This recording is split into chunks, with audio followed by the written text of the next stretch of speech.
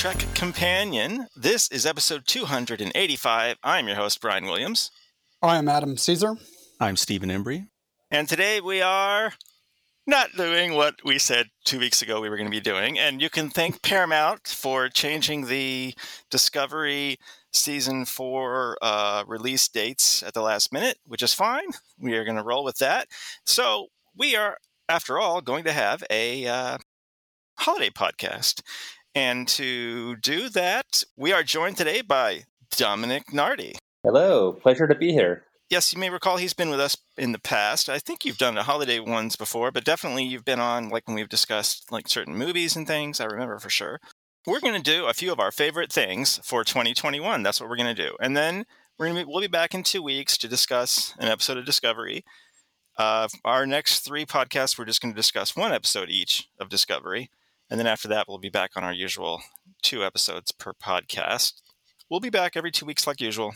But for today, we're going to take a little break from our episode discussions and talk a few of our favorite things. But before we do that, how did you guys... we're actually recording this a couple days after Christmas, but before New Year's. How did you guys spend your Christmas? Everything go well? Yeah, had a good Christmas. I was in Texas. I drove down to Texas. Adam resides in Chicago, but his family is in Texas. Yes. Yeah. So, the last couple of years I've been driving to Texas. It's a little easier than flying during these fun times. So yeah, I just got back this morning. So a little sleepy, but I'll be all good. But Christmas was good. How was yours, Brian? Good. I should have asked if you got any Star Trek stuff. That's often a present that people get me because they're like, oh, he's the Star Trek guy. I get him anything that says Star Trek and he'll be happy, which is somehow often true. I got a really gorgeous throw for Here My Theater. It's got the 55th anniversary logo on it. I think it came from the StarTrek.com website. I like it. It's pretty. And then here's a weird one. I got a box of matches with Spock on the front. I should have brought it to show you guys. It's this is very random. I don't really use matches much, but it's, I don't know. It's kind of funny. Steve, your holiday? Any Star Trek stuff? Yeah, I don't think so. I don't think I got any. I'm sorry. I forgot to mention, because my birthday is also near Christmas. For my birthday, my mom got me the Hallmark, the Mirror ones where they talk to each other. Ah, yes. Mm-hmm. It's like Kirk. Yeah, yeah. Nice. But also the Enterprise tree topper. Mm-hmm. That sucker's massive. I'm assuming you already have it, Steve. Well, I tell you, that reminded me of what I got, and that's Hallmark ornaments. Now, I will say that at some point in the last few years, I've divested of some of the larger, not really ornament things, but what they sell as ornaments, that you drop $100 on. I decided that's enough. But I do still get the smaller ones you can actually hang on a tree each year. So I did get the ones that came out this year. So I think that's the only Star Trek related thing I got for Christmas. But it was good. Yeah, it was a good Christmas. Went to my side of the family one weekend, my wife's side on the other, all as well. It was fun. Yeah. Dom, how about you? Nothing too special with COVID. We were a bit reluctant to travel. Half of my family in Massachusetts happened to get COVID during the past few weeks, so oh no, we stayed home. Mostly just working on my nerd den. I have a few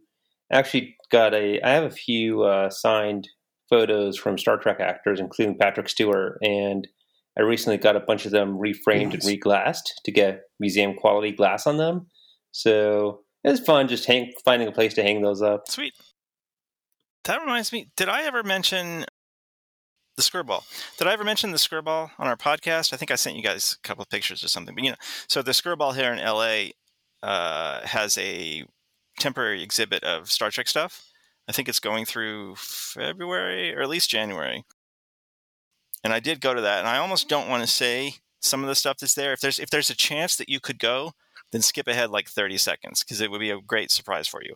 But for everybody else, there's no way you're going to go. They had so many cool things, including a lot of props from the movies, like the Borg cube, which is huge, or the Enterprise D that they crashed in Generations. But the coolest thing was they had Spock's his spacesuit from the motion picture. Oh, nice! It was incredible to see this stuff. And anyway, Skirball, it's really cool. The temporary Star Trek exhibit is still there. Where is it in LA? Did you say? It's in LA. Oh, it's really close to the Getty Museum, which is a huge museum. But the Skirball is like this little Jewish center that often has temporary stuff. I remember I've gone there for lots of little things before. So anyway, it's pretty cool. If you're in LA, do check it out. Okay, so we're going to do a few of our favorite things. I've actually got a couple of things from a couple of TV shows, movies, a couple of books, a couple of pieces of music, and some of my favorite physical media for the year.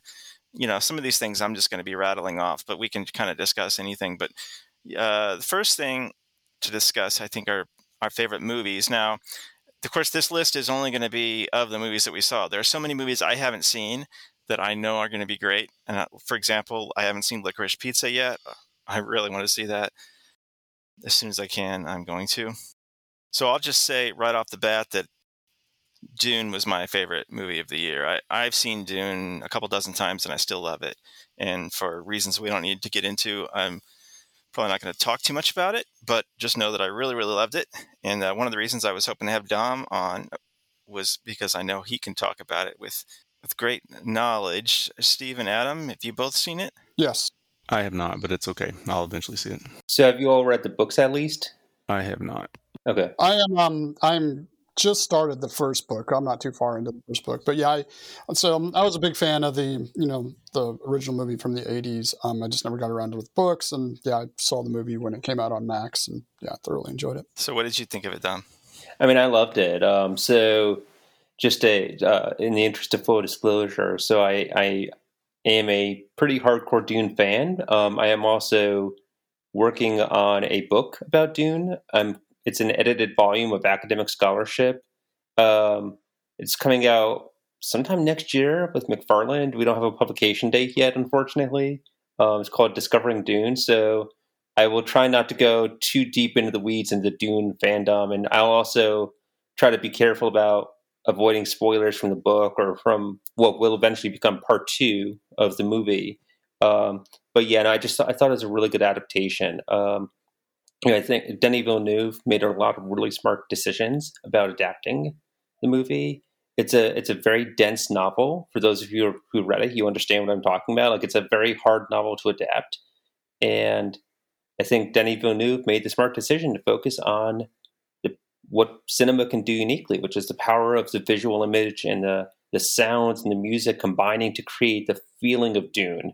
Denis Villeneuve did not try to explain every single piece of lore in the Dune universe. And I think, I know there are some book fans who wish he had had added this scene or gone into this detail, but I think the movie is much better. It's a streamlined approach to the book, and I loved it. Do you have a favorite movie of the year, Dom? Is it Dune? No. I mean, yeah, it definitely is Dune.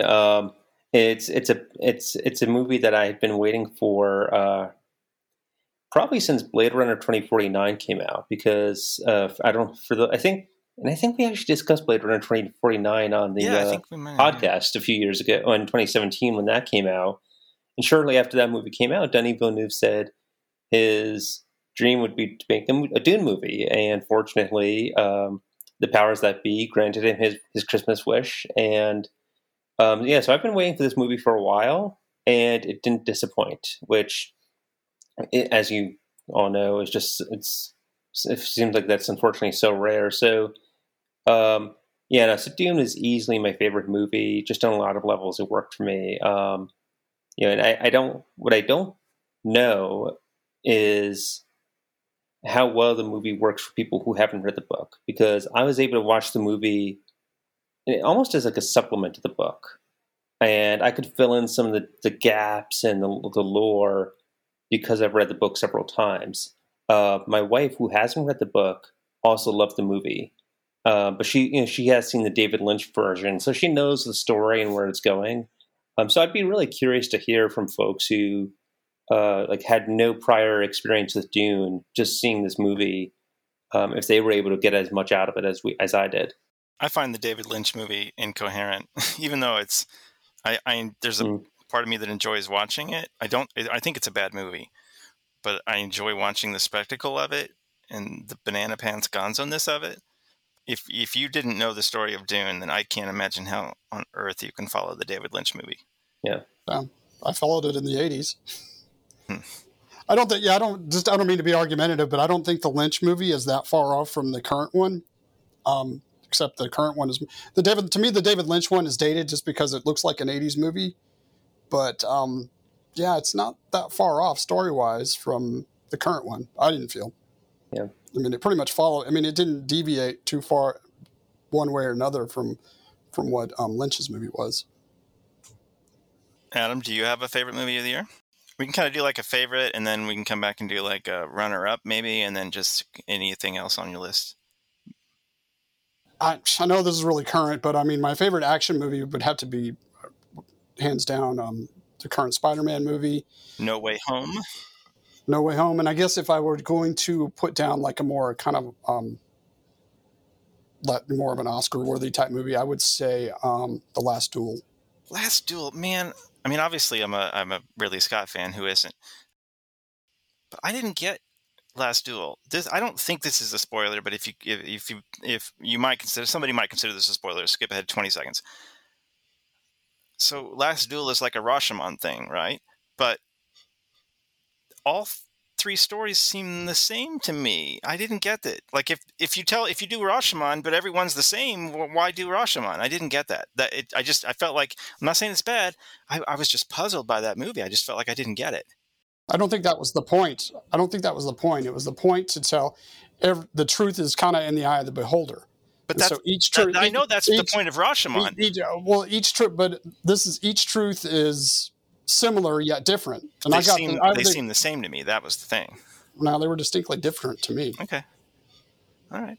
I mean, it's the same story told over. And I mean, if there's one kind of complaint I would have about The Last Duel is like, they tell the same story 3 straight times. It's just done from a different perspective. Steve, you got a favorite movie? And again, I'm reminding our listeners, this is just of the movies that we've seen. There's so many movies that we all haven't seen. Definitely. So we're not saying these are like the best movies, it's just our favorites. But Steve, do you have a favorite movie of the year? Well, so what I end up often doing is watching a whole lot of movies in January because I'm an Oscar guy, so I want to see so I try to anticipate a little bit. Do you literally wait until they actually release the nominations and then go through them? No, I try to get a jump on it, but what's happened the last couple of years is not going to the theater. I'm more limited. I mean, I have several streaming services, but not all of them, and so and then you have only so much time too. So I've seen a few things that we'll see where it goes, and I also try not to pay for it streaming until I have to too. So I'm kind of at this point right now. Actually, I'll probably get ready to watch a whole bunch and not a lot now, so I can just really speak to what I have seen. I really enjoy The Power of the Dog on Netflix. Is that your favorite of the year that you've seen? I mean, it's there's a recency effect, and I was trying to go through my list of stuff, but let's talk about Power of the Dog for a second. Yeah, I thought it was a beautiful film. It's great. I really liked it. I've seen a lot of people put it as their number one. It would certainly be in my top 10 for the year of the movies I've seen. Crazy great performances. A beautiful movie to look at. The score, that Johnny Greenwood, he's the guy that does the Paul Thomas Anderson movies, right? I think his score was gorgeous, and it was just like I can't remember seeing a movie where the music set the tone of the movie more than anything. Like watching the whole movie is haunting because of the music. If you imagine flipping the music, a different score, it would be such a different movie. And music usually is more of a supporting role, but here it seemed to direct everything to me or define every scene in a way that just made the movie constantly beautiful. And I really, really liked it. Not my favorite of the year, but definitely up there. And I really, really liked it. Did the score stick out to you? Yeah, I did notice that. I agree. Yeah. What were you going to say, Adam? I was going to say I watched a Western the other night, and it came down between The Harder They Fall and The Power of the Dog. But I haven't watched The Power of the Dog. I watched The Harder They Fall, which was entertaining. I wouldn't call it like a great movie, but it was definitely entertaining. I loved Harder They Fall. It was it's entertaining. Because I watched that before Power of the Dog. I remember a few months ago, whenever it came out, and I legitimately thought, this is the first actual Netflix movie I've really enjoyed. There have been a couple of other good Netflix movies, but as I've often pointed out, they weren't actually made by Netflix. They were acquired by Netflix, which is not the same thing. Anybody can do that if you just got enough money. But they made The Harder They Fall. And I really liked it. Very entertaining movie. Yeah, it's a very entertaining movie. Yeah, the cast is awesome. And oh, yeah, definitely. Yeah. it was really great. I really liked it. Dom, you got a runner-up to Dune? Yeah, unfortunately, I haven't seen a lot of these movies. My wife and I will tend to watch some of the more the Oscar contenders in January, February. So we just haven't gotten to some of those yet. You and Steve, you're on that one together, right? But I'll just throw a few out that I thought were kind of worthy of mention in a few different for various reasons. Speaking of Netflix movies, Space Sweepers, I thought certainly Sweepers. Yeah, it's not an Oscar contender by any means, but it's basically a Korean version of Firefly. And if that sounds at all interesting to you, but it's a movie, not a show. It's a movie. Yeah, it's entertaining. It's a fun kind of. I actually found it more interesting in some ways just to see what seems to be a burgeoning Korean cinema scene between this and Parasite and some other Korean shows that are coming on Netflix. It seems like Squid Game. I haven't seen it, but I haven't seen it either. But I mean, I guess that's got to be the most popular Netflix show this year. Yeah, just interesting. I kind of feel like we're in the early stages of what it must have been like to be an anime fan or a fan of Japanese pop culture in the 80s or 90s. So I don't know. It's worth Space Sweepers. Worth checking out if you kind of like fun space opera type stuff. I'll mention Green Knight. I don't think it was my favorite of the year, and that's obviously Dune. But I really liked Green Knight. Gorgeous movie, especially the beginning and the end. Just some of the most beautiful images I've seen in a movie on just a tiny budget. I was shocked at how professional the film looked. I haven't seen it, but it's certainly gorgeous. The trailer, looks like my kind of movie. It's A24, right? And yeah. I usually like A24 stuff. So, Adam, you got anything else you want to throw out for movies? I want to throw, we haven't mentioned it, throw a shout out to the last James Bond movie. I really thoroughly enjoyed that. I thought that was No Time to Die. I thought that was a good way to kind of end. I mean, obviously, well, I won't say it, but I mean, that was a good way for him to end his tenure as James Bond. I thought it was good, well written. I just want to go back. Like when he first became Bond, I didn't enjoy Casino Royale, and I don't even think I really liked. What was the second one? The Solaris. Quantum of Solace. Quantum of Solace. I don't even think I liked that one. They're entertaining. It wasn't until like the third one that I really started getting into his Bond movies. And, I disagree a little bit. Like Casino Royale is that's my favorite of his movies, but I really hated Quantum of Solace. Yeah, well, in the contents of all the, what do you do? 5 total? I mean, yeah, it works now. Like when it first came out, I was not like that impressed with Casino Royale, but like when you bookend it with what No Time to Die, it works really well. And I guess that would be the first time there's been like a James Bond arc story told in the movie. So I think that's table stakes now. I don't think you can do standalones. Yeah. I mean, you got to have some kind of through line now. Steve, what else? Let me go. I haven't done it. I really liked Matrix Resurrections a lot, and I liked Malignant. I also liked Spider-Man. I liked that one a lot. Spider-Man's kind of hard to talk about without spoiling anything. So, there's a part of me that wishes there was some way I could have seen that movie without even, not just having seen a trailer, but ever hearing anything. Yeah. Because it would have been the greatest movie-going experience of my life if I'd had no idea that what was in that movie was in that movie. But we all did, even just from, Deadline articles years ago. So there's no way they can spend that kind of money on on all that talent and you not hear about it. But boy, what a wonderful utopia it would have been to experience it for the first time. I think the most clever thing about Spider-Man is it frees up Sony to do what they want, and then it frees up like Disney to do what they want, and still be in cohabitate with each other. So that was the coolest thing I liked about it, because now Sony can go off and do whatever they want now, and it still will work in the Marvel universe.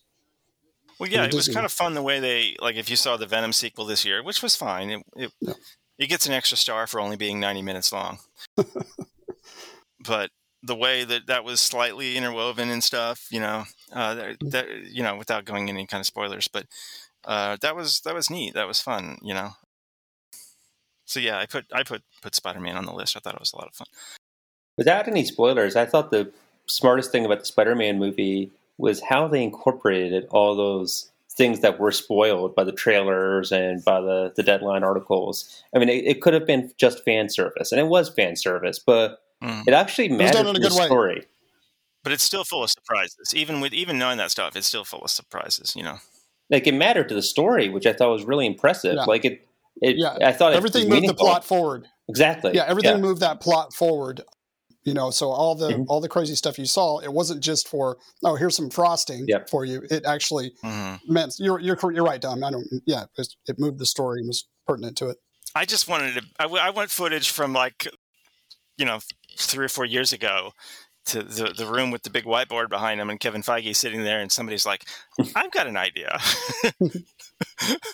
I'd be like, "Are you high?" And of course, we can't do that, Because what I heard, Holland wants to take a break, but I mean, just the way this movie worked out is like, well, Sony could go off and do their own thing now. Yeah, it's literally Sony's highest-grossing movie ever, and it's during the middle of a pandemic. Yeah. We just talked about almost everything else on my list. Oh, Candyman, the new Candyman, I thought was marvelous. The rare remake / sequel thing that might even be better than the original. I mean, it really has something to say. It was absolutely brilliant. Really great. Have any of you guys seen the new Candyman? I highly recommend it. I think Jordan Peele was the producer on it. I think he wrote it too. But was Tony in it at all? Tony Todd? I don't want to spoil the movie. Well, he was the original Candyman. Yes, he was. And one of our favorite character actors in Star Trek, by the way. Yes, of course. I assume that's the reason you brought him up. Exactly. I'm just throwing that out there. Boss Level officially came out this year. I like that movie a lot. If you got a Hulu subscription, check out Boss Level. The only other movie I wanted to mention that this is probably my runner-up for best movie of the year, Zola. You guys see Zola? It's one of those crazy, crazy experiences where it's like you see into a world that's another planet, but it's right here on Earth. It's not even just right here on Earth. It's like down the street, and it's insight into a I don't know, almost what felt like an alien culture or something to me. It was, a few years ago there was a movie called 8th Grade. It did the same kind of thing. It was like, I'm not in the 8th grade in the 2010s, but watching that movie, it was like, wow, there's this whole universe there. And Zola kind of does that. It's definitely not okay for kids, so don't watch it with the family. But I highly recommend that movie. It's amazing. I think it was also A24, or it was either A24 or Neon Rated. It was that kind of studio. Oh, I got one more movie. Don't Look Up was entertaining. I liked it. I wish they'd been a little bit more. I mean, assuming the whole movie is supposed to be a metaphor for climate change, I feel like they just needed like a line or something, because the average person who doesn't respect climate change, I feel like they're not going to get it, and then it's pointless. Like, well, when I watched it, I kind of felt like you could fit any kind of disaster in there. They just used an asteroid, but you could have fit the virus in there as a parody. Mm-hmm. Could have fit climate change in there. It kind of, that all kind of works. It's just kind of a parody. Yeah, for those who haven't seen it yet, it's a parody on what's going on in the current world today. So, but it was entertaining. Yeah, I enjoyed it. It's clever. You got anything else on your list, Steve, movie-wise? Yeah, so another one I saw on Netflix, Passing. I don't know if either any of you saw it. I'm familiar with it. Yeah, so it's essentially it's based on a novel written, I believe, in the 20s, and it takes place in the 20s about a black woman passing as a white woman at the time, married to a white man, and it's fiction. It's based on a fictional novel, but I thought it was really good. First off, what they were saying about that specific topic historically, but also how they kind of drew analogies to how we're all kind of passing as something we're not, and this kind of thing, playing a role. And I heard it had really great performances. Somebody's in it. Yeah, I'm blanking on actors' names. Yeah. anyway, it's on Netflix, so anyone could Cool. check it out. But yes, it was good.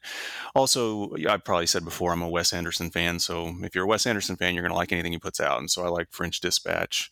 I know for many, it's just going to seem like the same old stuff from him, but I thought it was an enjoyable portmanteau film, And Yeah, I want to like him. You would think I do, but they all feel the same to me. But right. I'm glad they got mentioned on the podcast. So.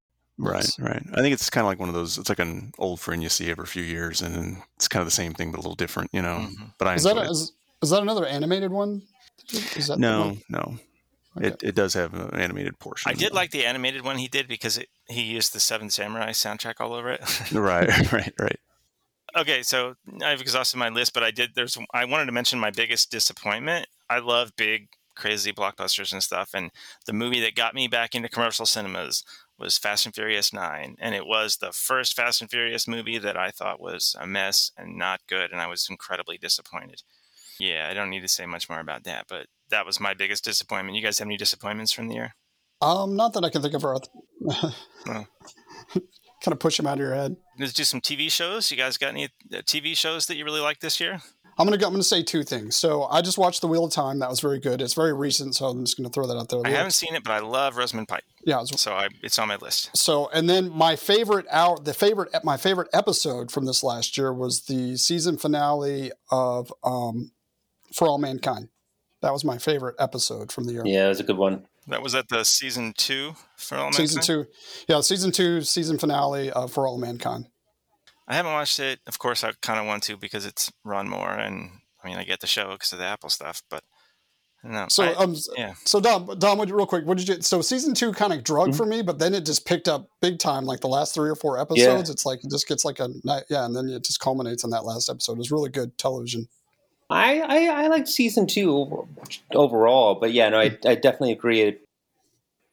The last few episodes were really, I think, the show reaching its potential. Yeah, I liked the show in season 1. I enjoyed it, but I'm really excited for it now. Yeah, because it can kind of break off and do what its own thing, kind of away from history. I haven't watched it, but another Apple show, Foundation. You guys, anybody watch? No, Foundation? I enjoyed that. Yeah, I enjoyed that. Yeah, too. It's a good show. I read the first book was I was curious because the first book was was written in the 50s. I was like, how are they going to put this into a TV show? But yeah, it was good. Yeah, I wasn't as crazy about Foundation. I'm not a huge fan of the books, but I'd read the books years ago and I reread them this year, and I obviously I loved Dune, so I don't mind when a movie or TV show changes some things from the book in the adaptation process. But I felt like Foundation made too many changes and started to miss the point of the books. Well, it's kind of unfilmable if you go too close to the book, isn't it? Yeah, because it jumps. The book jumps quite a bit. So. Yeah, I don't even mean that. Like, I guess part of it is I have a very weird relationship to the book, and that professionally, my training is as a political scientist, as a data scientist, and the Foundation books are all about basically like the ethics of data science and prediction of the future, and so that's how I engage with the books. And the show, I think, kind of lost that thread. So it might just be my professional baggage preventing me from engaging with the show. Well, I'll tell you an Apple show that I did like, Ted Lasso. We got season 2. Yeah. Season 2 is not as great as season 1, but it's still very good, and it's still just a breath of fresh air compared to most other shows. Brian likes a sports show. It's crazy. Yeah. It's not really a sports show, but Did you watch Ted Lasso, Steve? No, I have not. And I can't. I was racking my brain to think if I've watched much of any serialized television, except for Trek, of course. Just haven't got around to it. Well, what about the Marvel shows? Everybody watched those, right? Well, I have not yet. No, you haven't watched the Marvel shows. Just haven't got around to it. Well, no. I really liked WandaVision. It didn't quite end as well as it started, but it's great, and I liked Hawkeye. I wasn't as big a fan of Falcon and the Winter Soldier, and What If was solid, but Loki was good. Loki was my favorite. Loki was the fantastic one. If you only watched one, that's the one I would say to watch. Loki was just goosebumpy good. I would do it. Loki would be number one. Probably WandaVision 2. I haven't seen Hawkeye yet, but I'm assuming Hawkeye's better than Falcon and the Winter Soldier. It is, and it's just fun. Hawkeye's it's fun, and watch it now. It's a Christmas time theme show. No, I was actually going to start the first episode after we were done with our podcast. Yeah, I just re-upped on Disney. It's only 6 episodes, I think. Yeah. So, yeah, and there's some fun stuff for fans of. I don't want to spoil anything, but if you enjoyed a certain cameo in Spider-Man, any other? Oh well, the only other show I had on my list was I got 2. Mayor of Easttown. Kate Winslet. The movie. You should watch the show just for Kate Winslet. She was incredible. Oh yeah, that's a great series. That's probably the best performance I saw of anything all year was her in that show. Well, that's just kind of a one-off miniseries, right? They're not. Yeah, they might do a season 2. They haven't said. And then the other show, probably maybe my favorite show of the year was Hacks. If you guys have heard about Hacks, but that show is amazing. Jean Smart, and I forget the other actress's name, but if you haven't seen Hacks, yeah, don't miss it. It's awesome. It's as good as you've probably heard it. I'm the only person who's seen Hacks, apparently. No, I haven't heard of it. My surprise show for the year would be Sweet Tooth. I really enjoyed that more than I thought I would. It's a Netflix one, right? Yeah. I think Hacks, it's a good family show too. Hacks is on HBO Max. They're shooting season 2 right now. Cool. So, and they're mostly shorter episodes, which is great. You can watch them during lunch and whatever. Oh, while we're mentioning it for HBO Max, I did start watching. I've always heard so many people my whole life had told me how much I would like Babylon 5 if I could just keep watching it. You just got to get through the first season or 2 or whatever. Well, they did this. They as one of the many things they spent a little money on the remaster to get people to sign up for HBO Max. They went back and they remastered them in HD. Unfortunately, they did it the cheap way, the halfway way. So anything that doesn't have a special effects shot, it's a straight film transfer and it looks amazing. If there's any special effects in it. Now, obviously, space shots with spaceships and stuff, those are just the old, mid-90s looking CG, which is one thing they did as opposed to, say, DS9, which was still shooting models. But they were B5 was doing CG before CG was really ready to do it. So all that stuff looks very dated and stuff. And that they just upconverted. I'm okay with that. What sucks is when you're watching normal live action footage and somebody fires a phaser, whatever they call their phaser, and that whole shot will just be upconverted standard F because it has a special effect on it. So they didn't redo any special effects. And if they had just upconverted the space stuff or where everything in the shot is CG, and then redid only the special effects when it's something superimposed over live action, I would have been okay with that. But that's not what they did. So you're watching the show and it looks amazing, and then all of a sudden a shot looks like complete poop, like a VHS tape's been run through the mud. And you're like, oh well, there's going to be an effect shot on this. There's an effect coming up, anyway, I bring it up partially because I was thinking about if we could get DS9 done this way, would I take that over nothing? I think the answer is no. I don't think so. I would rather they just don't friggin' do it than do that. Now, I might be able to live with upconverted if the entire shot is CG, maybe. But if it's you can't give me a shot of somebody and then give me a reverse shot of the same person and all of a sudden it's a quarter of the resolution because now there's going to be, some sparkles over the image. I mean, I don't see how it would have cost them that, whatever they were spending already, would it have really cost them that much more to just redo those special effects shots? I don't know. Yeah, that's a shame. I watched Babylon 5 for the first time about 10, 15 years ago. So, and I loved the show. But I haven't seen the remaster, and it's a shame to hear that they did that. But I don't know how much you followed the behind the scenes stuff with Babylon 5, and that's a show that's been cursed by the studio and has a lot of challenges. So, which is one of the reasons why I actually am excited for the remaster. There's the showrunner announced that he was going to reboot the show on CW. Nice. And because of those issues, the special effects and some of the other production challenges they had during the 90s, I say go for it. Give it another shot. Yeah, you just answered my question, Dom. I was thinking, does Babylon 5 need a reboot, kind of like what happened with Battlestar? It's happening. Oh, it is? Okay. Yeah, I was never I never really watched the show. I was never a big fan in the 90s, so I didn't, obviously I was aware of it, but it just kind of, it makes sense because, the original Battlestar was kind of campy and kind of goofy, and then obviously the reboot is just amazing. So maybe that'll work out for Babylon 5. One note, if you watch the remaster on HBO Max, the pilot, I think they couldn't find the original negative, so that whole thing is upconverted. That looks like crap completely. But you see, once you get past the pilot, then you'll see the remastered stuff. Yeah, the pilot has this history where apparently it was originally shown one way, and then they went back to re-edit it and redo it to make it more consistent with the rest of the show. But because of that, they lost like the original negatives or something. So, and a lot of production problems with that one, unfortunately. Same kind of thing on Enterprise. Remember the pilot? I think they finished it one way, and then they decided at the last minute it would be 16:9, right? So the whole show, the pilot looks like. I mean, it doesn't look as bad as the pilot of Babylon 5, but it looks really bad compared to the rest of the show. Any other TV shows anybody wanted to mention? Yeah, so I definitely want to mention The Expanse. I mean, that's pretty quickly becoming one of my favorite shows. I've been watching it for years. Yeah, I love it. Yeah, I watched it. I started during the beginning of season 3, and so as you know, we thought it was canceled after season 3 for about 2 weeks until Amazon.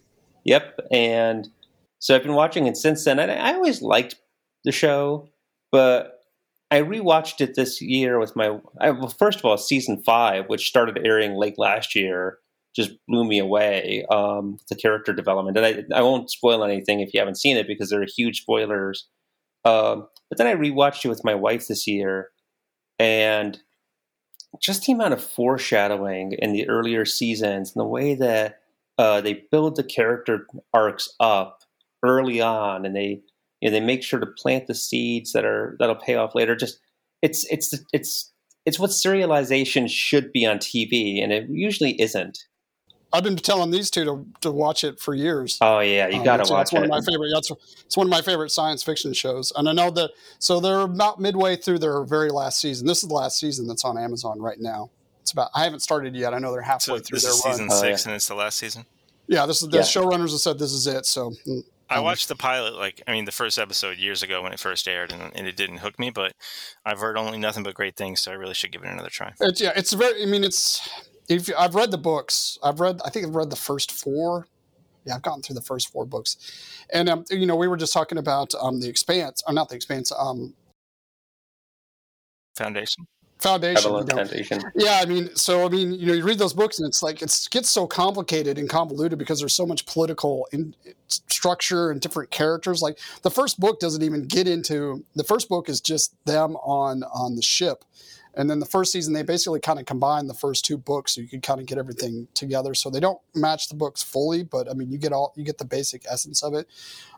Maybe season 4 was my least favorite. I wasn't sure after season 4, but then 5 picked up. And like I said, I know they're in the middle of 6 right now. And I've thoroughly enjoyed it, the show. And just as a, further the sales pitch, my wife, I've been trying to get her to watch the show for years, and she kept refusing. She even saw me watching the show. She saw a few scenes, and she was like, "Doesn't really look interesting." And I was like, "Those characters you see on the screen, they are going to be your favorite characters when you finally watch this show."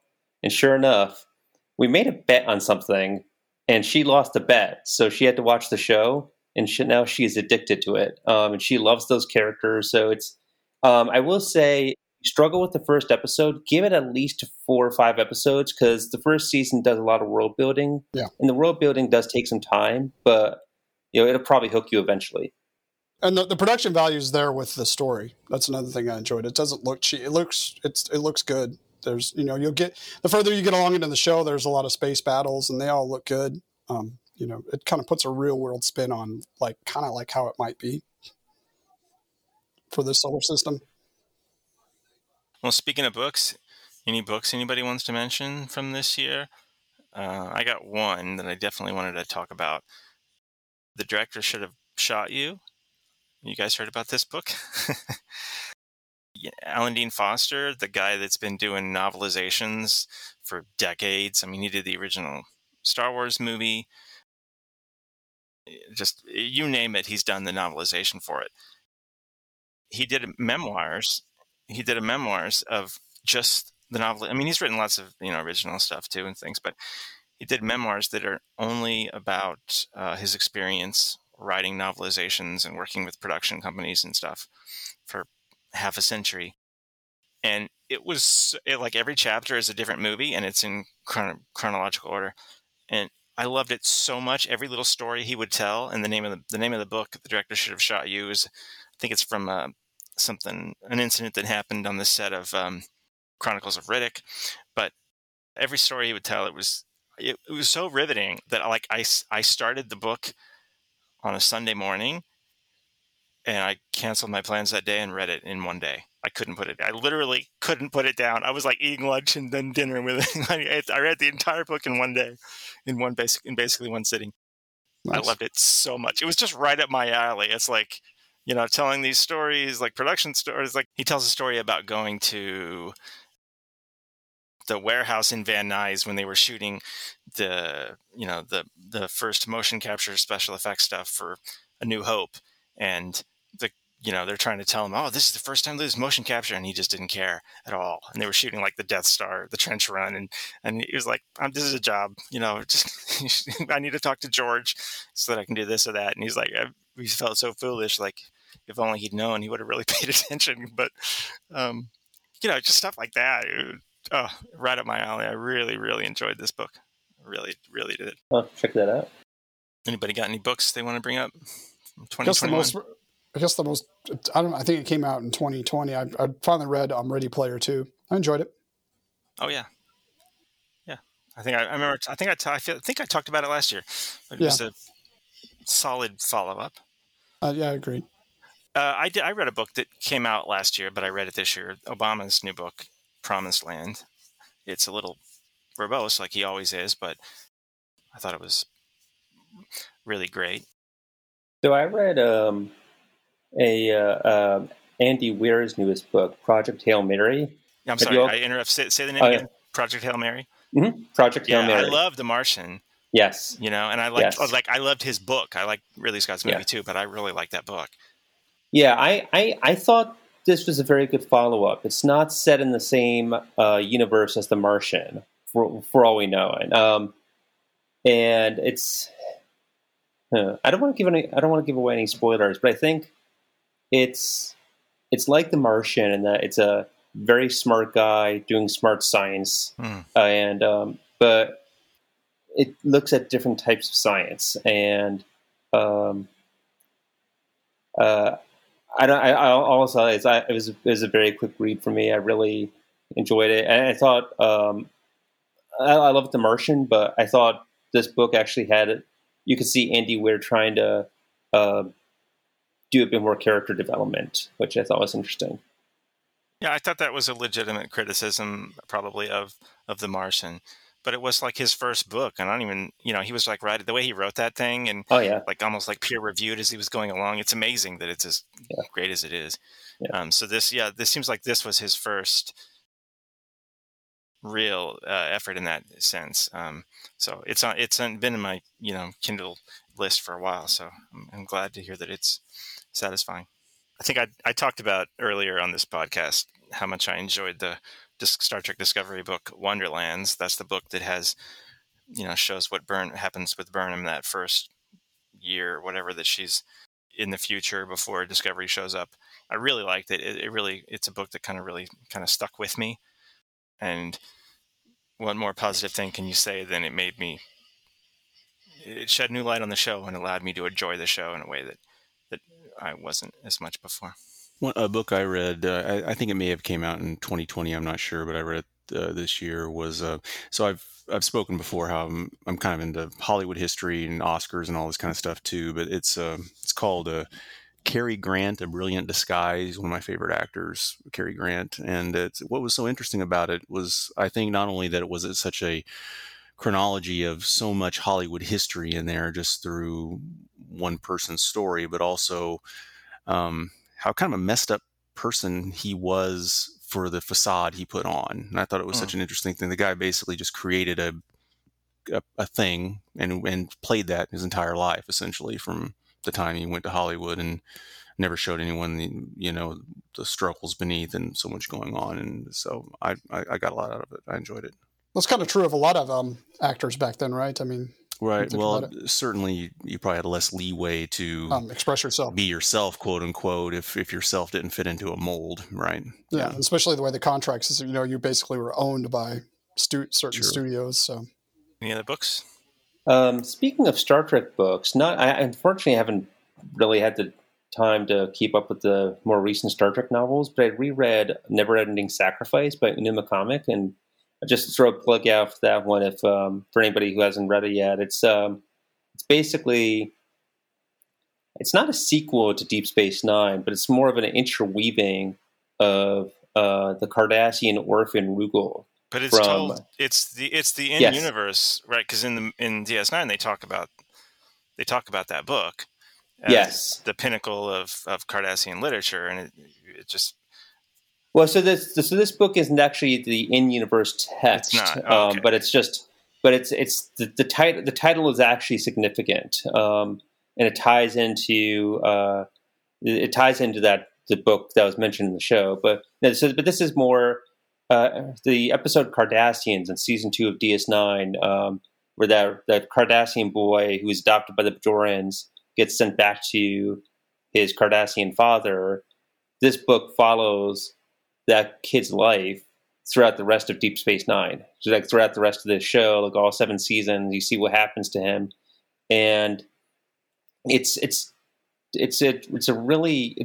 unique Star Trek book, just in focusing on Cardassian culture so much, but also it's kind of, think of it as like a Tolstoy, or like a War and Peace type novel in Star Trek. It's just like a big epic sweep, and I don't know. I really love it. That's in keeping with what was supposed to be in texting. Yeah, exactly. Yeah, I read Jeff Bond, Gene Kazicki, their Star Trek: The Motion Picture, The Art and Visual Effects. Their like big coffee table book.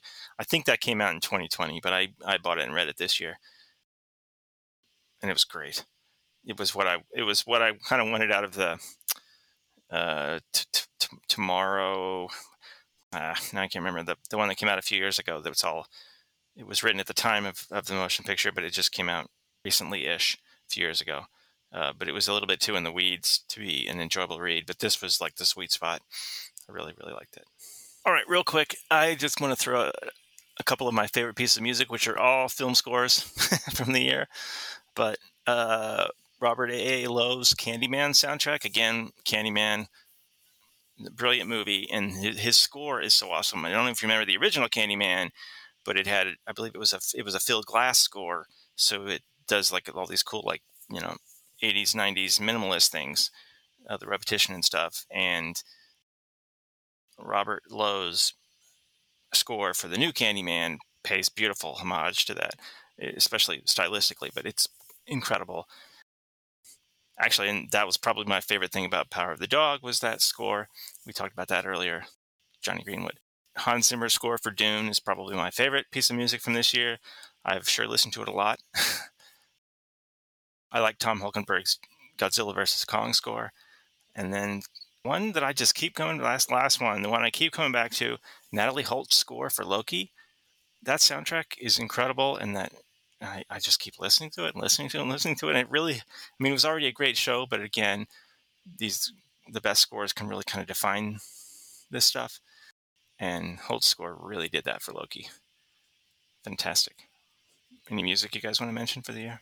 Not as detailed as you. I couldn't say. I'll have to go back. I'm looking forward to watching Power of the Dog because you said the music kind of helps drive that movie, so that should be enjoyable. Nothing that really stand out. I can only say one thing. I'm going to go back to the Foundation. I will say that I was unimpressed with their score in the Foundation. That'd be one negative. There's your biggest disappointment. Disappointment. Yeah, that's because it just popped in my head. I'm like, I remember watching the first couple episodes, and I'm like, man, the score, this is kind of generic music that are playing here. Just kind of felt, generic. It wasn't really, because like a lot of musical, the good score is good, it really kind of stylizes your story and your piece. When it's kind of feels like, you just pulled it off of First Comm or something, it doesn't quite have the same feel. I realize I'm not like a pop music connoisseur, but for as much as I've liked Adele's previous albums, I wasn't all that blown away by the new album she released this year. Same thing with Billie Eilish. It's good, but actually, I love Billie Eilish's Bond song. That was great. Steve, you're the especially pop music guy. Any albums this year that you really liked that you listen to a lot? No, I mean, I listen to pop radio now again, and all you got to do is like kind of pop in every 6 months and listen for a couple hours, and you got it again, But otherwise, nothing really comes to mind. I looked at my, Apple Music. I heard Spotify does this even better, but on Apple Music, it'll tell you what you listen to the most for the year. And like Hans Zimmer's Dune score was my number 2 thing, but like my number 1 was Deadmau5. Like I didn't even realize I listened to Deadmau5 that much, but I guess so. It was like, hundreds of plays for a couple of songs. Well, Brad, I will say that there's a new group that I heard this year. They're called The Solution. I got sent a bunch of videos from their new album. That was enjoyable. Is their website still thesolution.net? No. I don't even think we have a functional one, to be honest with you right now. But you can find them on iTunes. Yes. And we will come out with we'll be able to have enough songs to make another album by probably first half of this upcoming year. Yeah. Any other music anybody wants to mention? If I can kind of, so you mentioned, this isn't really so much on the music, but in thinking about the music, I remembered Star Wars Visions, which does have some incredible music, but I just wanted to mention that because some of the episodes were better than others, but I thought The Ninth Jedi, especially, and The Village Bride were both really great episodes, and the soundtrack to both just hit that area of feeling like Star Wars, but not just being a copy of John Williams. Mm-hmm. So the other thing I'll say for music, and I don't know if you all are into video games, Nier Replicant came out this year. It was actually it's a remaster of an earlier game. Yeah, remaster. And the music for that game is easily some of my favorite music this year. If you look at it's some of my favorite music the past decade. It's music that I would not have expected in a video game. It sounds like it sounds like movie quality music. So definitely, the game is great too. But what's the game? Nier Replicant. Nier, Nier, right? Right. Mm-hmm. I'd be remiss not to plug it, though. Actually, we do have a functional website. It's thesolutionmusic.com. So if anyone cares, there you go. Thesolutionmusic.com. The last specific thing I wanted to cover were just some of my favorite physical media releases for the year. I've talked about this many times, but I guess you would call it my hobby, but I don't think of it that way. But I spend a lot of time and money curating my physical media collection for movies.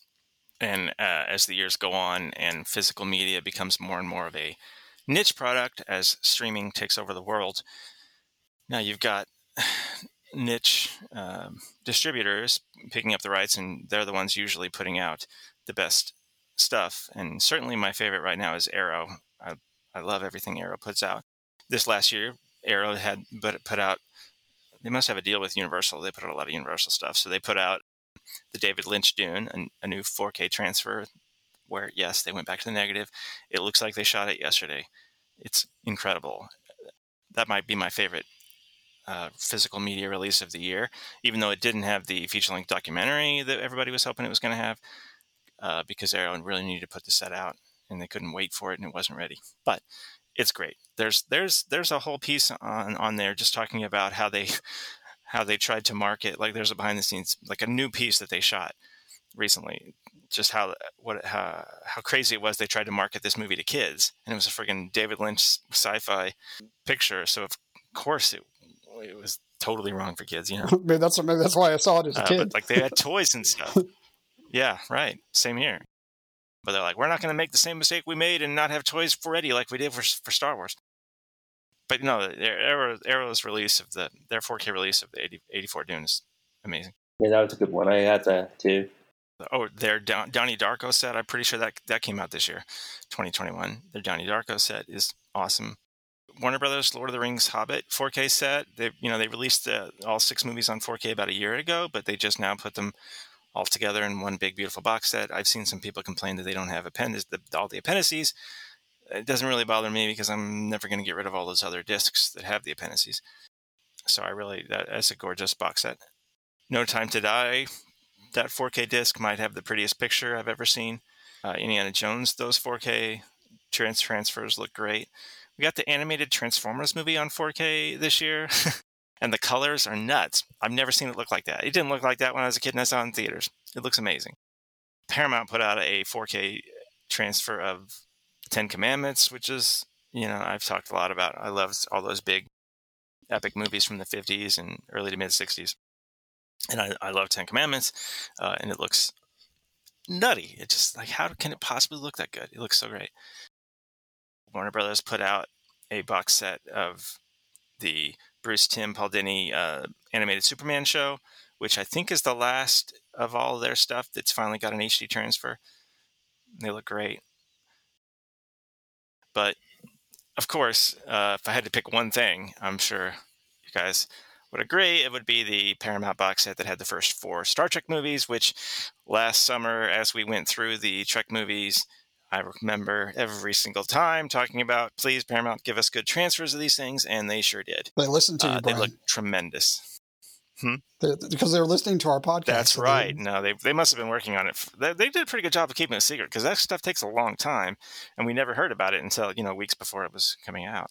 Well, no, I still think they listen to our podcast, because this wasn't like a new thing that you brought up. You've been talking about this. Yeah, you're right. You're right. Absolutely. I'm sure that's. So eventually we'll see DS9 and Voyager transferred then. Great. And, and they'll do it the right way. Oh, please. Also, Criterion started releasing 4K discs this year. I think Citizen Kane, I was like Citizen Kane, and it's cool. They have this huge thing with a zillion commentaries and all this, extras, some old stuff and new stuff. So that was a lot of fun. Yeah, I got that one day and date. Can I got to say, it still bugs me. It bugged me on Blu-ray, it bugged me on DVD, and it bugs me even more. And now that they're releasing 4K, why, Criterion? Why can't you use normal boxes? Why does everything have to be like bigger or weirdly shaped? Their stuff never fits in the collection. Like if literally all you buy is Criterion, you wouldn't care. But if you buy anything else and you put anything together, every single time it's a pain. Their dang Godzilla box set. Where do you put that? It doesn't make any sense. I hate their packaging. Criterion, please look at Arrow. Arrow shows you how to do unique, cool packaging that still actually fits in with your other stuff. Sorry. Had to say that. So Citizen Kane 4K, same issue. It's Well, it's so hard to get out of the discs in and out of that one. I mean, it's like some of these are just like I don't know what you got to do to pry the discs out of the box. Yep. Criterion's been like that forever, though. Yes, they have. Like when we were back at Blockbuster. Like I got DVD days even. One of the surprising Blu-rays that Criterion released this year, which I was very excited to buy. And it's kind of a slightly obscure movie called Ratcatcher. I loved this movie. It was one of the few VHS tapes I was still holding on to because they never got a decent transfer otherwise. Anyway, they put it out, and I got it the day it came out, and it's just this it's just like slightly oversized, see-through. It doesn't fit anything else. I hate it. I hate it. I hate it so much that it turns me off to buying Criterion. Like, it has to be something like Citizen Kane 4K before I'm like, okay, I'm going to get this. I can't not get that. But otherwise, I have to really want it for Criterion. I'm not going to give them their own special shelf for something stupid. So anyway, but yes, thank God they're finally releasing 4K discs. I know didn't they put out the Mulholland Drive?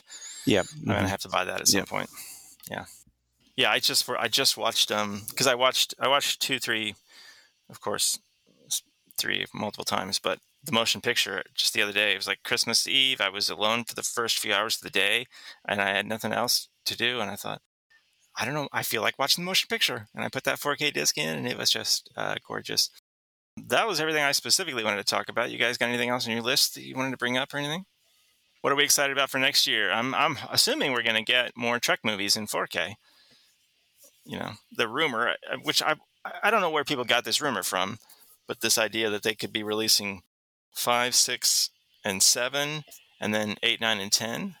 Yeah, I'm not sure where that originated, if someone was just speculating or what. And but it's an interesting idea. Yeah, we've talked about that too. But it's the first time we've ever seen them kind of like package the next gen movie with the, like Generations with the last 2 of the it's a way of kind of thinking of Generations as the last of the original series stuff instead of the first of the next gen. We've never seen them kind of mix those different franchises together before. Yeah, I would love that. I haven't seen the movies in so long, and Undiscovered Country and First Contact are my favorite Trek movies. And I want to show them to my wife, but they look terrible. Yeah. It makes them look dated. When I was watching Motion Picture the other day, this new 4K transfer, it was like, I mean, the things that look dated now are just because we've been watching it forever and we know when they're wearing the pajamas, it must be old. But otherwise, it looks like they just shot it, right? And so it looks so not dated. But talking about things excited, of course, I'm excited for the director's edition in 4K that we know is going to get an exclusive temporary release on Paramount Plus, followed by at some point a physical media release. They did say that, right? But I'm going to be there for day one, Paramount Plus. If it happens to be between seasons of stuff, I'll restart my subscription for that.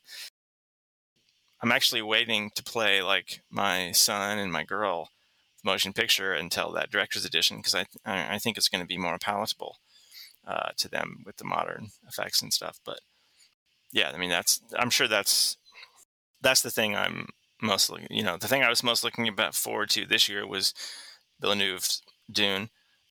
And then the thing I'm most looking forward to next year is the director's edition of the motion picture, probably, and certainly getting the other Trek movies in 4K. All right. Do you guys stay up till midnight for New Year's? You old men now, you just go to sleep? We'll see. Probably will. Yeah, most likely. Man, I'm too old for that. I try. I mean, I remember a couple of years ago, I talked about that Criterion Godzilla box set. I remember that New Year's Eve of the year that box set came out. My son and I we're going to marathon Godzilla all night. And I missed a couple of those movies because I kind of slept through. I woke up long enough to swap the discs, I think, or something. But he made it. I guess I'm getting a little too old for it, too. All right. Well, gentlemen, thank you for holiday 2021, a few of your favorite things. Folks, if you stuck with us for this whole hour, congratulations. Sorry again that we changed our plan at the last minute. Paramount. But yeah, that wasn't us. That was Paramount. So again, we're going to be back bi-weekly as usual, but our next 3 podcasts, we will only be discussing 1 episode of Star Trek Discovery. And then after that, we'll return to 2 episodes per podcast discussion. Dom, want to tell the folks where they can find you? When are you going to know the release date for the Discovering Dune book? Yeah, that's a big question. So if you want to get updates about that, we do have a social media presence that isn't really active right now because we don't have a release date. But so if you look for Discovering Dune, you can find the book on McFarlane's website. Should be able to find our Twitter and Facebook account. It might also be under Dune Scholar, so check that as well, depending on what the search algorithm takes you to. We're expecting April 2022, but we just the publishing business has been hit by COVID, so a lot of it's been slowed down. So hopefully soon. It's great that they're officially making the sequel movie, right? So it's going to keep Dune in the consciousness for a while. Yeah. I was terrified that we were not going to get a sequel, and now it looks like Denis Villeneuve is saying he wants to shoot the third book as well, Dune Messiah, which I would be over the moon if that happened. So go see Dune Part 2, make it a box office hit so we can get the third movie. 2 years. 2 years. All right. So that's where you can find Dom, and you can find us back here in 2 weeks. So, from the bottom of our hearts, we love each and every listener, and we hope you are all having a safe and happy holidays. We're excited for 2022. 2021 was better than 2020, and I believe 2022 is going to be better than 2021. So, with that, you can follow us on Twitter @TrekCompanion. You can send us an email, trekcompanion@gmail.com.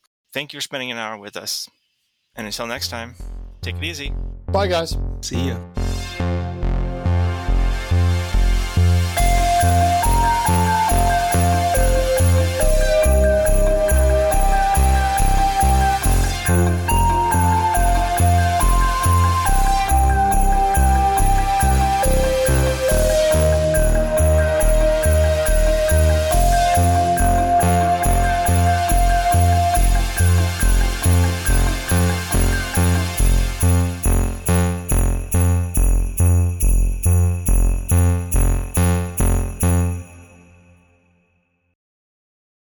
Stefan, I passed it.